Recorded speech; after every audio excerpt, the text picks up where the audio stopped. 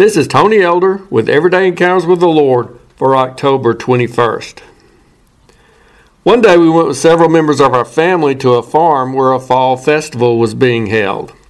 Along with the many fun activities offered, there were several areas set up for photo opportunities.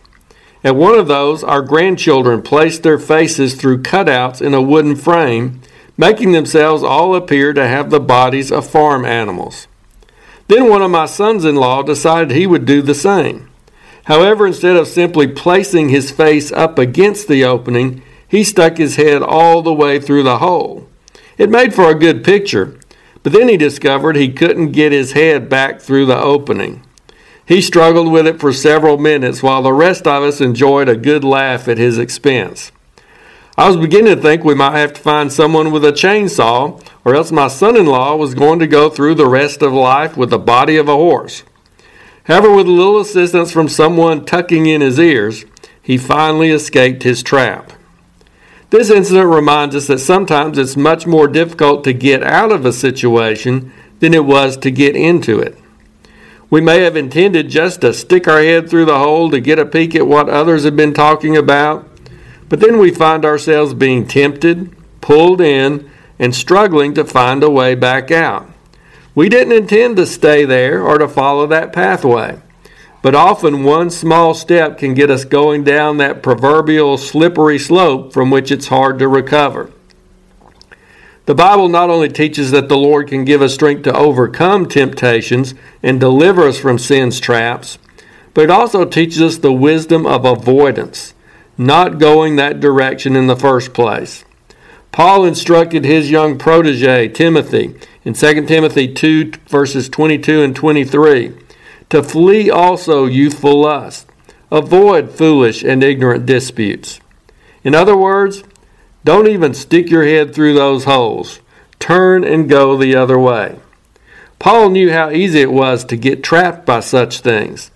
Many have experienced spiritual downfalls by not running in the other direction when enticements came their way. However, if we've already taken that first step and find ourselves in such a spiritual predicament, rest assured that help is still available. God can deliver those who have gotten themselves trapped. But we've got to be willing to admit our need for help, quit struggling to try to free ourselves, and submit to His will and His ways. One of the problems is that sometimes, even though we're trapped, we don't really want to let go of what we were reaching for in the first place. You probably heard about one way they say monkeys are trapped. A hole is bored out in a gourd just large enough for the monkey's hand to squeeze through. Then some kind of attractive bait is placed inside. So when the monkey reaches inside and grabs the bait, his closed fist is too big to fit back through the hole, and he refuses to open his hand and to let go of his prize. So he's trapped because of his own insistence of hanging on to the bait.